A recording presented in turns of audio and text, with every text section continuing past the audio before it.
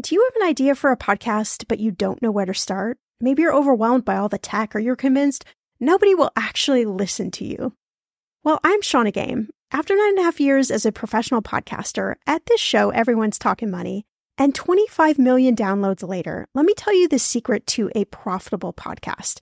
It is building a solid foundation, your podcast roadmap before you launch. That's why I created the Podcaster Class, a fast-paced group cohort podcasting for profit 8-week style MBA program. The Podcaster Class is immersive, comprehensive, and insanely motivational. If you want to create a podcast, DIYing a launch is just not the way to go.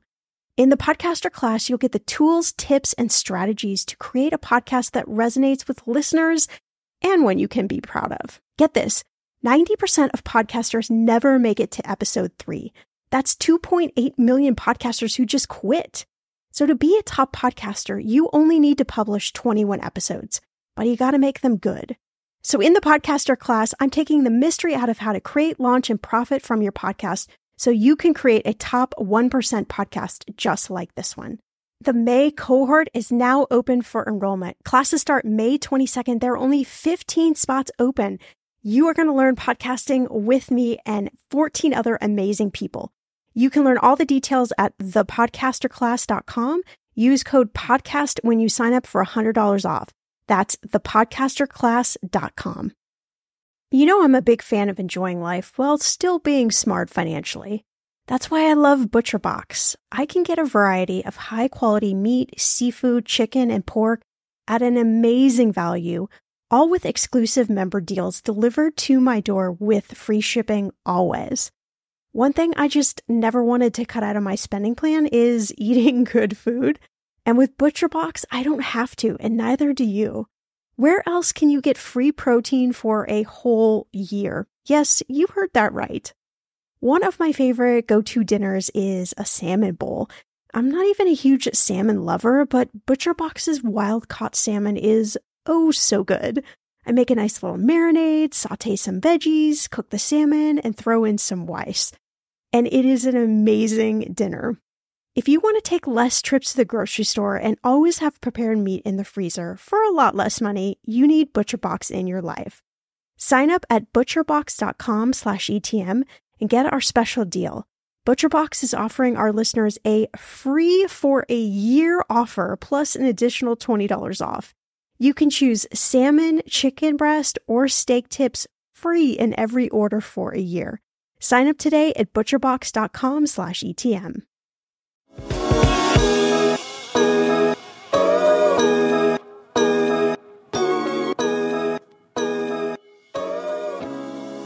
The average American has 5 to 7 accounts, and that can be a lot to remember. As our guest Brian Hamilton says, it's a cognitive load and creates financial anxiety. However, when it comes to saving money, the secret is to work with what you have and create some healthy saving habits. Learn about this process and how you can work to save at least $6,000 this year right in this episode.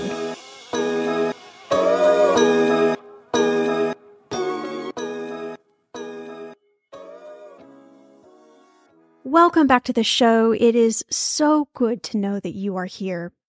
There is undoubtedly a lot of uncertainty in the world. And you know how important saving money is, but when it comes down to the actual act of saving, it can be a really tricky thing to master.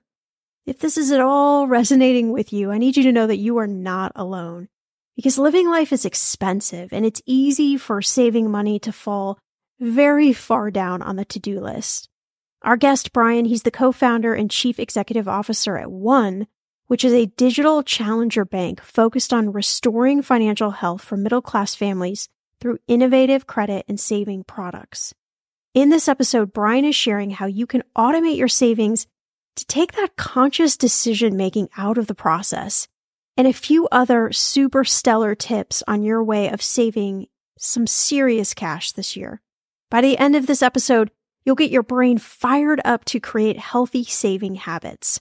There's obviously still a lot of uncertainty in the world, and I know one of the biggest money lessons I've learned over the last 2 years is really how important and I think kind of life-changing savings can be. And to me, the idea of having savings is just you have options in life. But the reality is that finding money to save can be really tough, even if you do make a good income. So I think the first question to just kind of start out the conversation is it possible for anyone to create savings no matter what their situation is?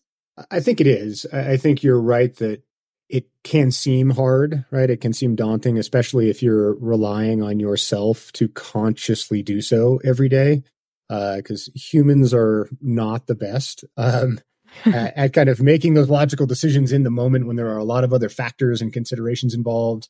And I do think it is possible for pretty much anyone to begin to create savings. And a lot of it just comes down to automating it, right? Taking it out of something that you have to think about doing every day and attaching it to each time you spend or each time you earn. There's some automated behavior that's kind of happening on your behalf. And even if it's just small dollar amounts, they can add up relatively quickly. And in an emergency, sometimes a few $100s or $1,000 goes a really long way as opposed to nothing. And I do think it's possible for pretty much anyone to start down that path. You bring up a good point about human nature is if we have the decision point where we're making whether we're going to save this money or spend this money, we know human nature, a lot of the times we end up spending that money, or if there's money left over at the end of the month, it's kind of like this black hole that just happens and money kind of evaporates. Is there maybe a mindset shift or just something to think about when we're looking at that option of saving that money versus spending it? Like, how do we tell our brains, this is something we really want to do? Yeah, that's a great question. I think there's a lot of this is societal too, right? We've been taught that spending money is a good thing. And the more you spend, and in many cases, it's like the rewards or the points you earn are then available for more discretionary spending. And in a lot of ways, it's kind of the reward system that we've taught our brains that I'm creating something that then I can spend on more things. And a small shift there, like becoming proud of or aware of having some savings and potentially what it will do for you. Particularly if you have a family or other people that depend on you, and you feel really good when you notice each day and you go look like, oh, I saved a few dollars, whether that's an automated thing that you had set up or you did it deliberately, kind of taking pride in that. And then what that can do for you, like a peace of mind, if you will, for those that depend on you when you need it, it becomes a little bit of a badge, right? That look what I did, and that's there for when I need it. And I think there has been a little bit of a shift very early in the pandemic.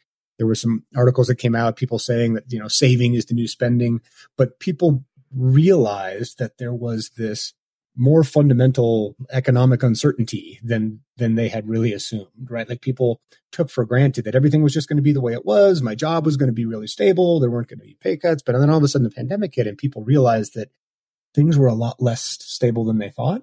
And that cushion, that peace of mind, like knowing that you're putting something away, can be very reinforcing to behavior as well. But it's a shift, right? It's something that you need to focus on as a good thing and a reward, as opposed to just, hey, look, I have more money to spend. And I think it's what's so fascinating, if I can use that word even, of the last couple of years through the pandemic is none of us saw this coming, of course. And this is something that just globally, we're all in that same position. And even our, parents and grandparents, maybe who aren't alive, haven't quite lived through this kind of weird uncertainty. Maybe they lived through Great Depression or something else, but this very weird kind of global thing that happened to all of us. And I know there's been so many different money lessons that kind of have just emerged over the last couple of years. Curious from your point of view, are there any things that really kind of stand out to you as maybe money aha moments or money lessons or just things we need to remember about the last couple of years that we've been through? Yeah, a couple of specific moments, but first, just you're absolutely correct that a lot of people had really never experienced what an unexpected financial emergency meant. Right. Many of us have, for sure. But on average, it's been pretty stable for a number of generations. And we didn't go through a Great Depression. There was a little bit of a financial crisis, in 08, 09, which definitely had some impacts on people, but it was nothing as widespread as the pandemic and some of what had been caused there. And a lot of times you can hear the advice like saving is good and you should save for a rainy day or have this money for an emergency. And I like to joke about myself. Like I've gotten lots of good advice in my life, but I tend to remember it when I learn the hard way. And that you and me means, and that means that you actually got it wrong. And oh yeah, lots of people told me I should be doing that, but then it happened and I went, oh, this is what it feels like. And this is really why I should be doing it. And I just think that kind of more tangible and real experience really helped it sink in for people that this is, it is an important thing to have a cushion and to have some emergency savings or at least access to money in case of an emergency. Otherwise, you find yourself in a really tough spot. And I think there are a couple of learnings just to go back to your question. One is savings. And the other is actually access to affordable credit. Like a lot of people take for granted, like, oh, I have some credit, but then you realize that you have to carry a balance for a few months because of an emergency. And you realize you're paying 29% on that or something. And that's a very expensive source of cash in an emergency. And the amount of interest you end up paying there could have been more hundreds of dollars that you would have had available for an emergency. And so I think there's a couple of things that I've taken away in the last year. One, it's not just cash in the bank. It's also some of those other shock absorbers like access to affordable credit, not just a credit card with a really high interest rate if you carry a balance. Others are automated behaviors. As I mentioned, I think people realize that it's really hard to do these things in the middle of an emergency, right? Like if you're standing there making a decision about where to spend, it's really hard to remember your future self, right? Because your current self has a problem that they need to solve. And even if it's just 5 or 10 cents on the dollar that you might put away, it's not top of mind for you at that moment. And I think that has really, kind of borne out in the last few years, and people have really had that lived experience that then they realize, oh, this is why that's so important. Right, exactly. It's that future self thing that we have a really hard time keeping at the front of our mind.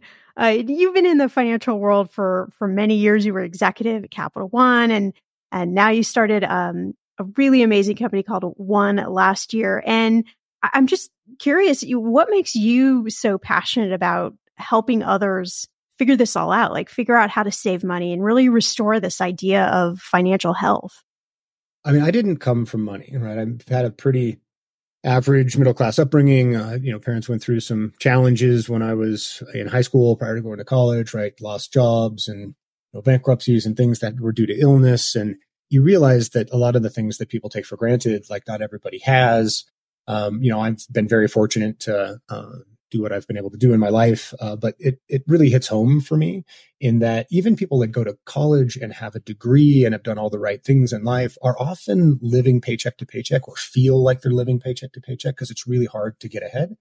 And a lot of the existing financial services and products that are out there aren't really helping that much, right? They're not necessarily egregious or maliciously unfair, but they're not really helping you out that much. Traditional banks, for example, pay you, 0.0 nothing on your savings and charge you 25 to 29% on any unsecured debt, i.e. credit card debt that you hold with them. That spread is massive compared to how banks make money. And it's the equivalent of, you know how to swim, but you're getting in some trouble and your banks are throwing you rocks, right? And it's not, it's an easy thing to get passionate about when you're familiar with the people that it's helping. And certainly if you have had that experience, which I think most people have, like there are some very fortunate people that have never really had to want for money, but I feel like the overwhelming majority of us have been through times like this in our life. And sometimes the little things matter a lot. And when you wake up one day and realize you had $600 or $700 in this, automated savings pocket that you had almost forgot about, and it really helps you, that's a pretty powerful moment. And so I think there's an opportunity there to have impact on real people in real life. With what would otherwise seem like kind of, minor changes to the way a product works or the financial incentives work, but they can over time be pretty powerful. And I think it's so interesting that for so many years, we just as a society kind of went along with the traditional ways that you did money, the traditional ways that you had a credit card or you had debt or you used a certain bank account. And then it feels like really over the last 5-ish plus years, somewhere in that range, there's been this huge shift. And I know a large part of it is just the technology is kind of caught up with allowing this shift to happen. But what are your thoughts on really this kind of dynamic shift that's happening in the financial world where people are like, yeah, we don't want to bank at a bank that then turn around and invest in fossil fuels. We don't want to invest or, we don't want to put our money in a bank account where we're not earning anything on our savings. Like there's starting to be the kind of these light bulb moments that are going off for people. And I'm just curious, like how this all started to happen. I mean, I think there are a number of trends there. One, obviously, is the internet and digitization and digital identity, right? Like it used to be really hard to switch banks. You had to go to your bank and pull out physical cash and have all of your paperwork and go to a different bank and sit down with somebody for an hour and open a bunch of accounts. and that, it's hard. The people are, generally sometimes lazy when it comes to that. It's like, do I really need that extra half a point of interest? This is a big pain in the butt. What has happened, obviously, and this is not specific to finance, but the ability to digitally identify you or digitally open a bank account in, 30 seconds to a minute because you're able to do these things online now. And then obviously the digital movement of money to fund that account and use that account. Those things have all been happening, over the course of the last couple decades, but they're really at a turning point now, right? There's an inflection point now where partially accelerated by the pandemic because, these things already existed. But now the pandemic happens and nobody wants to go to a branch. The branch is closed. You don't want to touch money. Money is dirty. You're going to be a physical place with a bunch of people. And it turns out that digitally signing up for a bank account is, really convenient.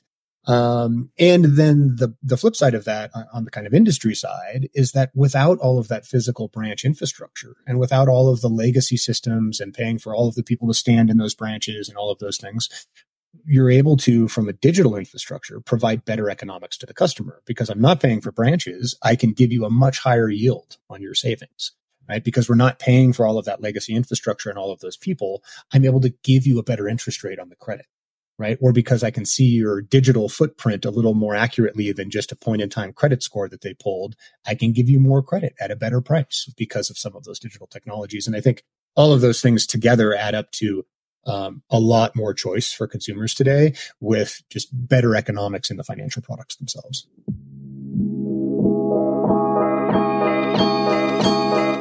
When it comes to financial advice, you got to trust the source. It's why you listen to this podcast. When I'm looking to upgrade my wallet, I turn to NerdWallet. Their expert team of nerds dives into the details to help you find smarter financial products. Before NerdWallet, I was paying for vacations all wrong. I was missing out on miles I didn't even know I was leaving on the table. Now I've got a new card with more miles and more upgrades.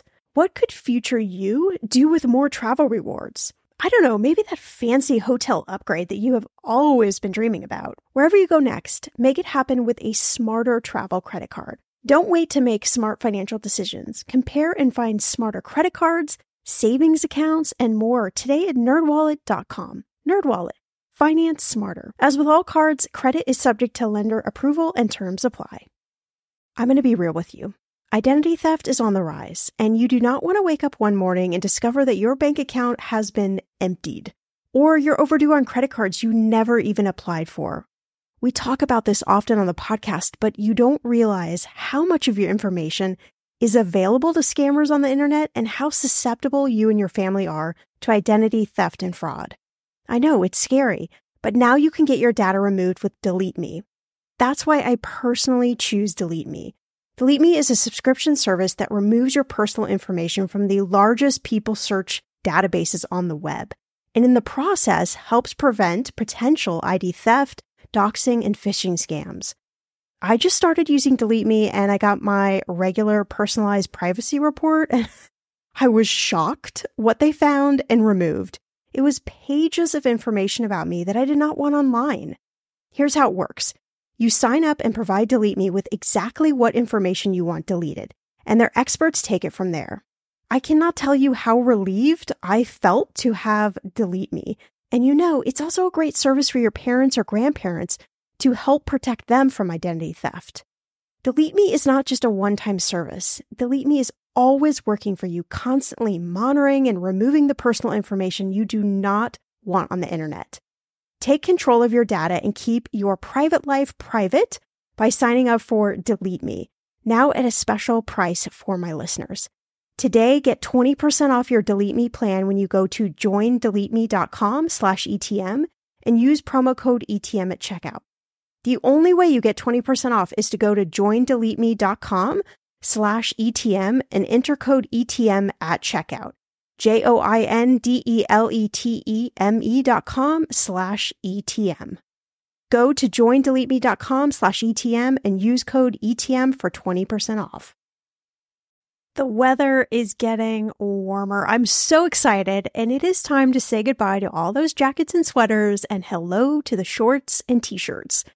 I wanted to update my summer workout wardrobe for the long haul without, spending a fortune. Luckily, I found Quince, and I am in love. Quince is your go-to place from everything from premium European linen dresses, blouses, and shorts from $30, washable silk tops, timeless 14-karat gold jewelry, and so much more. The best part of all Quince items are priced 50 to 80% less than similar brands. By partnering directly with top factories, Quince cuts out the cost of the middleman and passes those savings on to you. And Quince only works with factories that use safe, ethical, and responsible manufacturing practices and premium fabrics and finishes. I love that. Okay, I bought the dreamiest pair of workout leggings and a bright pink workout top to match. Honestly, ladies, I gotta tell you, these leggings you need. The price cannot be beat, and I feel like $1 million wearing this cozy workout-friendly outfit. I've worn it for like 5 days straight. Get warm weather ready with Quince. Go to quince.com/ETM for free shipping on your order and 365-day returns. That's QUINCE.com/ETM to get free shipping and 365-day returns. Quince.com/ETM.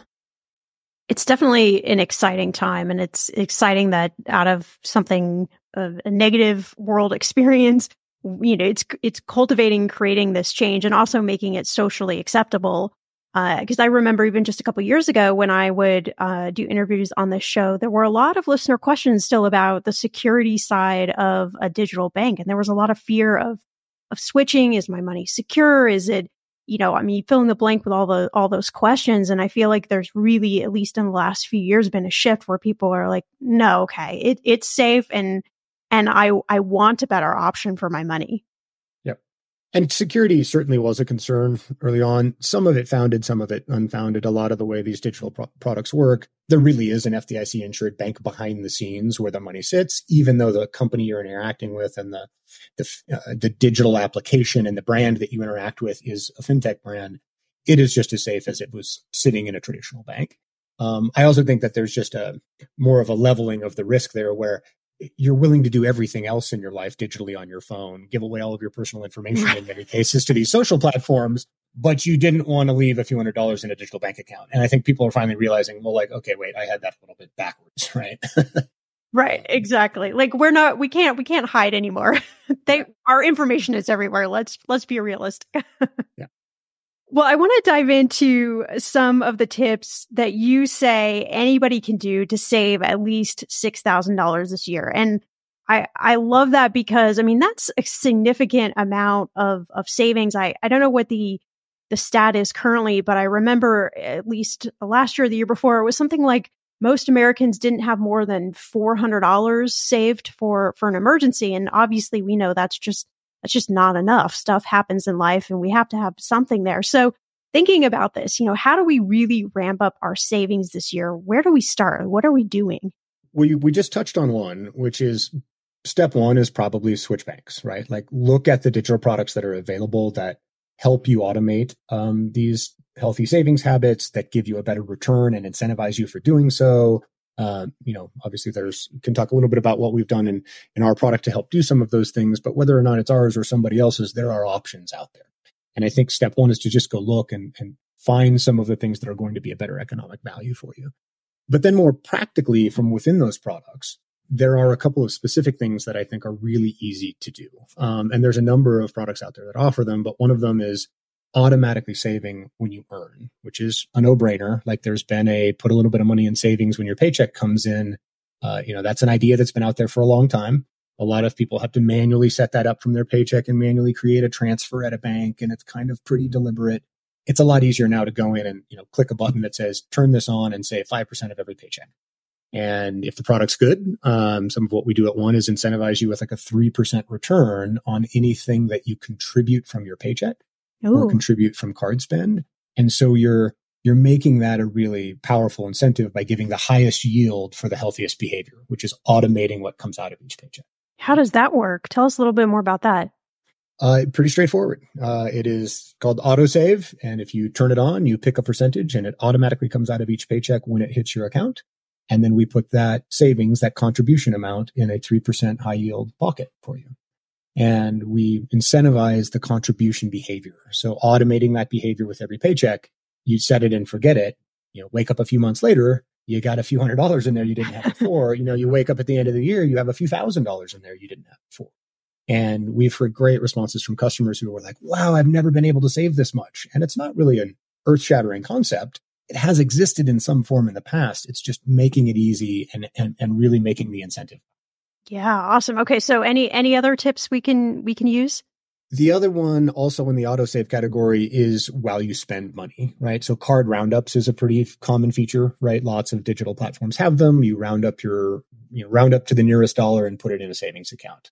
Even Bank of America had a version of that and or still does. The challenge is, what do you get in that account? And so you round it up. It's still your own money, but you're still getting, less than 1% interest on it. And so we use that same 3% incentive for anything you contribute from spending. So we'll round up every purchase to the nearest dollar and put that change in that same 3% high yield pocket.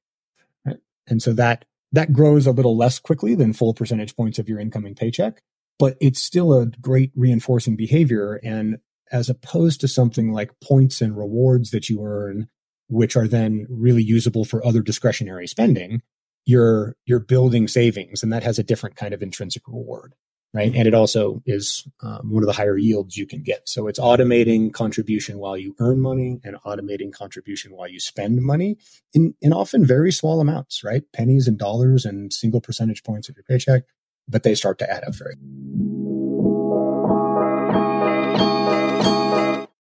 In those moments when money is just not moving as fast as your dreams, Earnin provides the financial momentum you need to keep moving forward. Earnin is an app that gives you access to your pay as you work, up to $100 per day or up to $750 per pay period. You just download the Earnin app and verify your paycheck.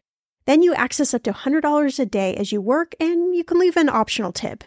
Any money you access plus tips are automatically repaid from your next paycheck. I honestly would use Earnin in lots of different ways, but what's on my mind recently is I need a night out. I need some good tacos to sip on a few virgin margaritas and celebrate you all helping this podcast earn 26 million downloads. Make Earnin a part of your financial routine and join Earnin's over 3.5 million customers who say things like, when I think about Earnin, I think about financial stability and security. Gives me a lot of peace of mind. Download Earnin today, spelled EARNIN, in the Google Play or Apple App Store. When you download the Earnin app, type in Talkin' Money under podcast when you sign up. It will really help the show. Talkin' Money under podcast. Earnin is a financial technology company, not a bank, subject to your available earnings, daily max, pay period max, and location. See earnin.com/TOS for details. Bank products are issued by Evolve Bank and Trust, member FDIC. I'm sorry, but I have the best dog ever. Her name is Winnie Stardust. She is a mini golden mountain doodle, full of life, and I would do just about anything to keep her happy, healthy, and safe. Today's episode is sponsored by the ASPCA Pet Health Insurance Program. Your pet is part of your family and you want to do the best for them, but vet bills can really add up. We jokingly keep telling Winnie she needs to get a job to pay for her vet bill. That's why you should check out pet insurance. And with ASPCA Pet Health Insurance, you can focus on the care your pet deserves and cover what matters most. The ASPCA Pet Health Insurance Program offers customized accident and illness plans, making it easier for pet parents like you to help your pet get the care they need. The ASPCA Pet Health Insurance Program has been around for over 18 years, and they've helped more than 600,000 pets during that time. They allow you to customize your plan, helping to ensure that your pet's plan is as unique as they are. Because vet bills can really add up, especially when you are least expecting it. It's simple. Use their app to submit a claim and you'll receive reimbursement for eligible vet bills directly into your bank account. To explore coverage, visit ASPCApetinsurance.com/ETM. That's ASPCApetinsurance.com/ETM.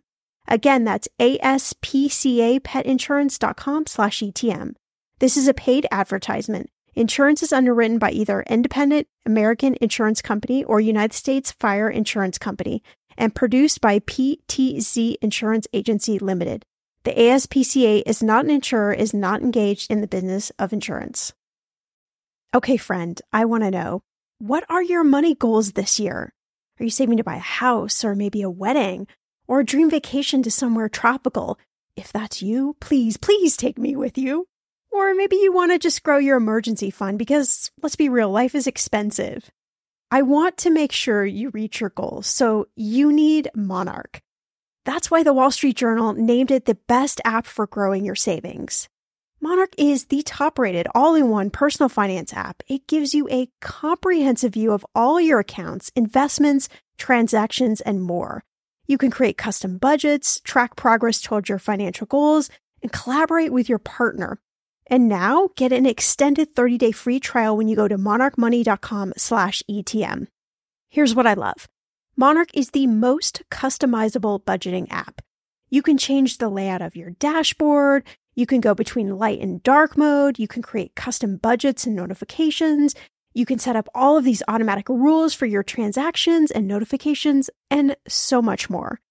Monarch is obsessed with constantly improving their product. Get this. They release updates every 2 weeks, and they even allow customers to submit suggestions, vote on requested features, and view the product roadmap. This, my friend, is totally original. Plus, they will never sell your data to third party or show you ads. I think that's really important. After trying out Monarch for myself, I understand why it is the top-rated personal finance app. And now, listeners of this show get an extended 30-day free trial when you go to monarchmoney.com/ETM. That's monarchmoney.com/ETM for your extended 30-day free trial. And this may seem like a very obvious question, but I'm going to ask it anyway because I'm sure there's somebody listening who really wants this question answered. But let's say we're looking at a traditional bank and we're looking at their savings account. And I don't know, maybe they're paying 0.0, 0.2, maybe 0.03%, something very small. And so then we're comparing against a bank like yours that's paying a much higher rate for that savings. So in the long run, again, very obvious question, but I'd love for you to kind of roadmap this out for us. In the long run, why does that matter? Why does it matter if you're earning more money in your savings? Yeah, I mean, compound interest is a really powerful thing, right?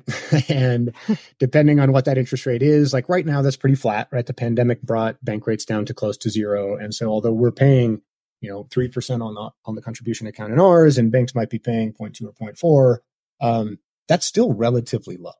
And, historically, interest rates tend to be a bit higher than they are now. And so as some of those things start to correct, the compounding of interest becomes more and more powerful.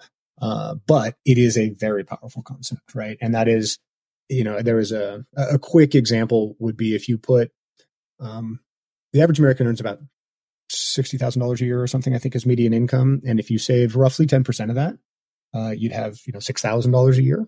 If you put that into a basic stock market return or something in a normal average interest rate environment, a little higher than we are now, and you did that each year, you'd have $1 million by the time you retired. If you started when you were 20, you'd have that when you were 50, right? And that's nice. That's a really powerful concept. And that is saving things like, 10% of your paycheck, right? It's 10 cents on that dollar. It's not putting half your paycheck away every time.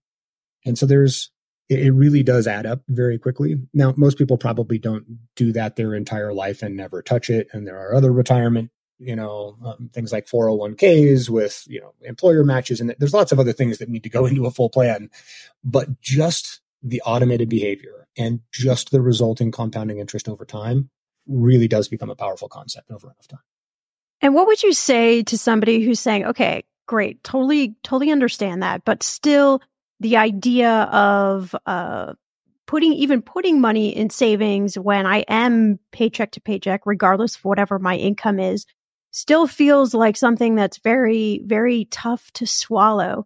Is it just the idea of giving yourself permission to start at a very small amount of money? It could be a few bucks. It could be whatever that number is that feels comfy for yourself, so that you just kind of start that momentum. That's exactly right. It's overcoming inertia, right? Even if it's 1 or 2% of your paycheck, you've started the behavior and it's happening, right? And you'll get some of that reward when you have that money, when you need it. Card roundups is another example. Like, nobody really misses it if you round up to the nearest dollar on everything you're spending on your card, but it's happening automatically every time. And when you go look at it and it starts to grow, you're really glad it's there when you need it, right? Another important concept that I think is, people begin to act irrationally right around $0. Like they don't actually make the best decision in their own economic interest, just logically, because there are other emotions involved. Like, money is a very emotional thing. Yes. Like, it is not a very logical thing, despite it being numbers based. It's a very emotional concept for most people, especially when it gets skinny. And right around 0, people will maintain high interest debt. Like, they'll leave thousands of dollars on their credit card and pay, 25% interest on that, even though they have some cash to pay that down. And it's something about the human nature of just, it feels better to know I've got the cash there, even though I'm paying this, $50 or $100 a month in interest over here on this other thing. That's okay. But that's really a bad financial decision, because that $100 a month, that's $1,200 a year you just spent in interest that would have been in your pocket and could have been emergency savings. And so I think that's the other thing that to be aware of, is that it's hard to kind of trust your own instincts in as you get near 0 with money. And that's why some of the automated behaviors are so important, both on the savings side and on the credit side, right? And on the debt side. And those are things like automatically paying that down when money comes in, having some available, not having it all maxed out, being deliberate and making sure that that's not at some super high interest rate when you do have to borrow because of an unexpected expense or an emergency. And so the two things really are kind of two sides of the same coin. And sometimes people really focus on one half and forget about the other half. And it turns out that the math kind of washes the other half out, right? I'm super, super passionate about teaching about the emotional side of money. When I was a practicing certified financial planner, that was the game changer for people, when they would understand the emotional impact on their habits and the decisions they were making. Why do you think it is we don't talk about those emotional sides very much? Like, we just expect people to, read a couple articles, listen to a podcast, whatever it might be, learn the how-tos, and then just suddenly fix their behavior. Money is hard to talk about. If you look at even folks in married couples, right, have a really hard time talking about money. It's this additional stress. Maybe you're not good at talking about it. You're afraid you're going to get it wrong. Everybody's expected to get it right to pay for their family and their loved ones and to retire. And so there's a lot of pressure around it. And I think people feel like they're shy because they don't feel like they know so much about it.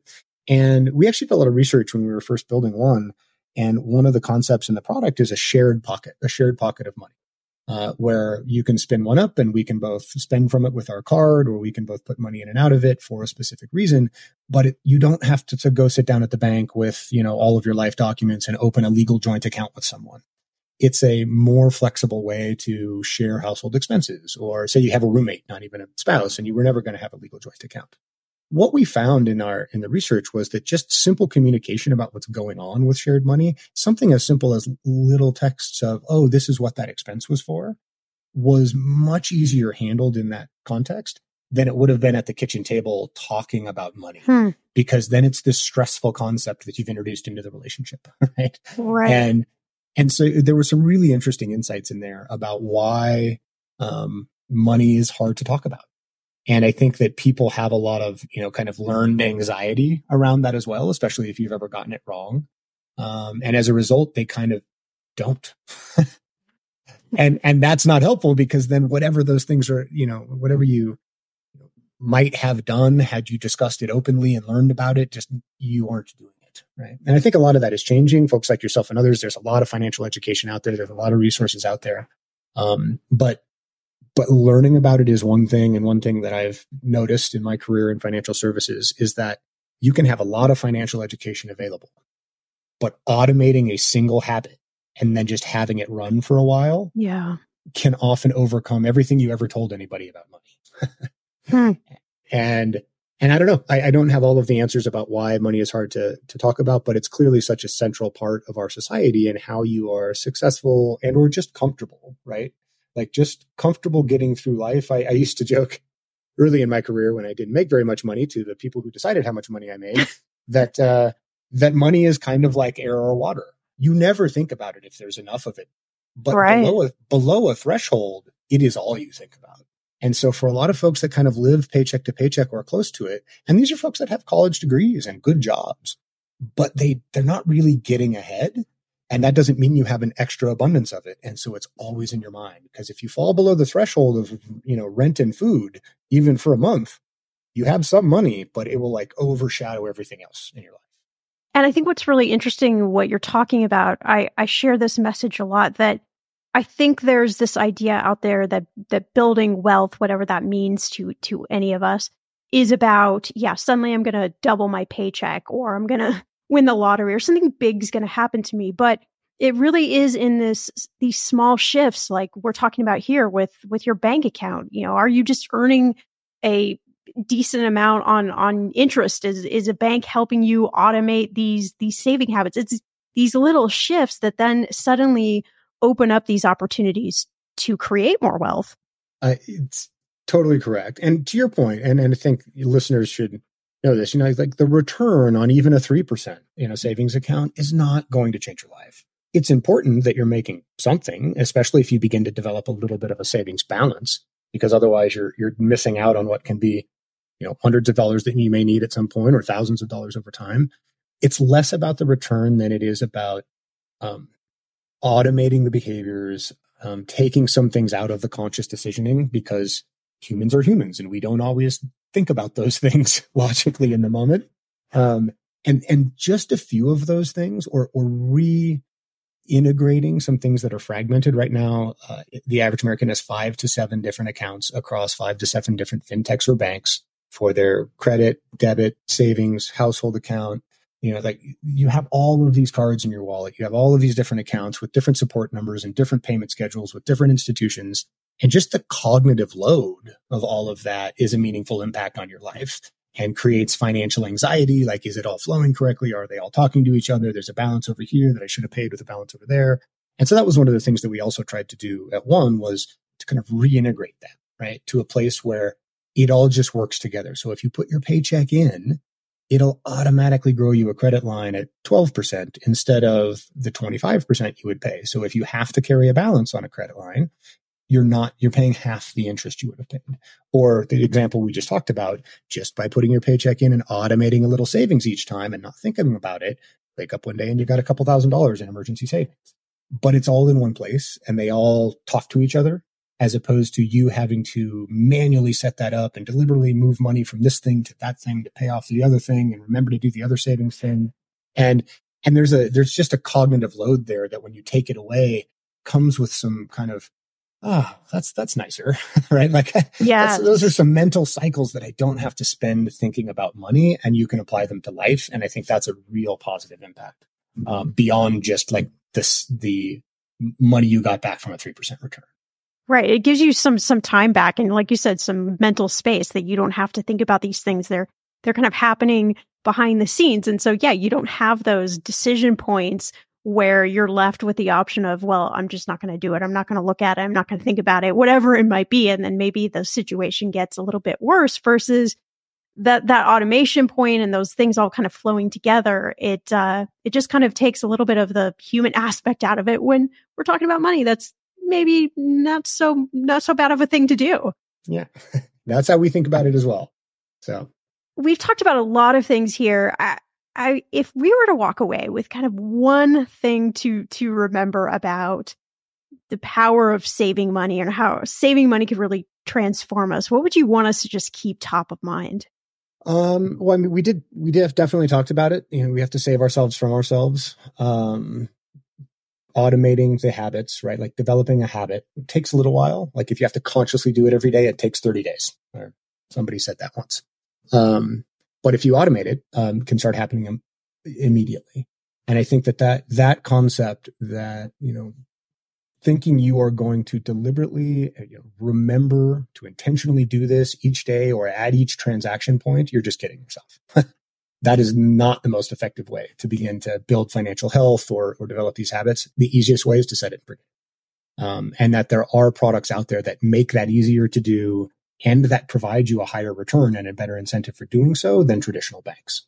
And so the step one is go take a look at those things because they're out there. They're healthier. They're easier. They're digital. They're free to sign up for. So go find one and automate a little piece of your financial life and use some of that mental energy to do something more fun. So Brian, if we are just so excited about this conversation and we want to learn more about One, where do we go to find out all the information?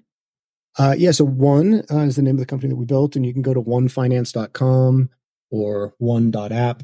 You'll find us in either place, or on Twitter at OneFinanceHQ, any of our other social properties there. So yeah, look us up. There's a lot of good information out there on our blog and other third-party content too that's been written about this. Certainly we are one of a number of digital products that are out there. We think we've done a good job of putting these concepts together, but there are lots of great products and lots of great financial information out there for people to make use of.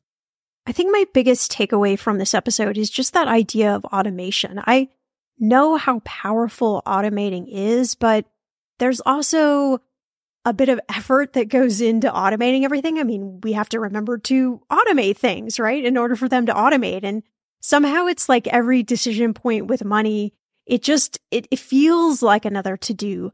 But when you think of this idea of automating and the power of automating, I mean, I'm super excited to kind of see, hey, how much could I save this year just by doing a few of Brian's tips and strategies?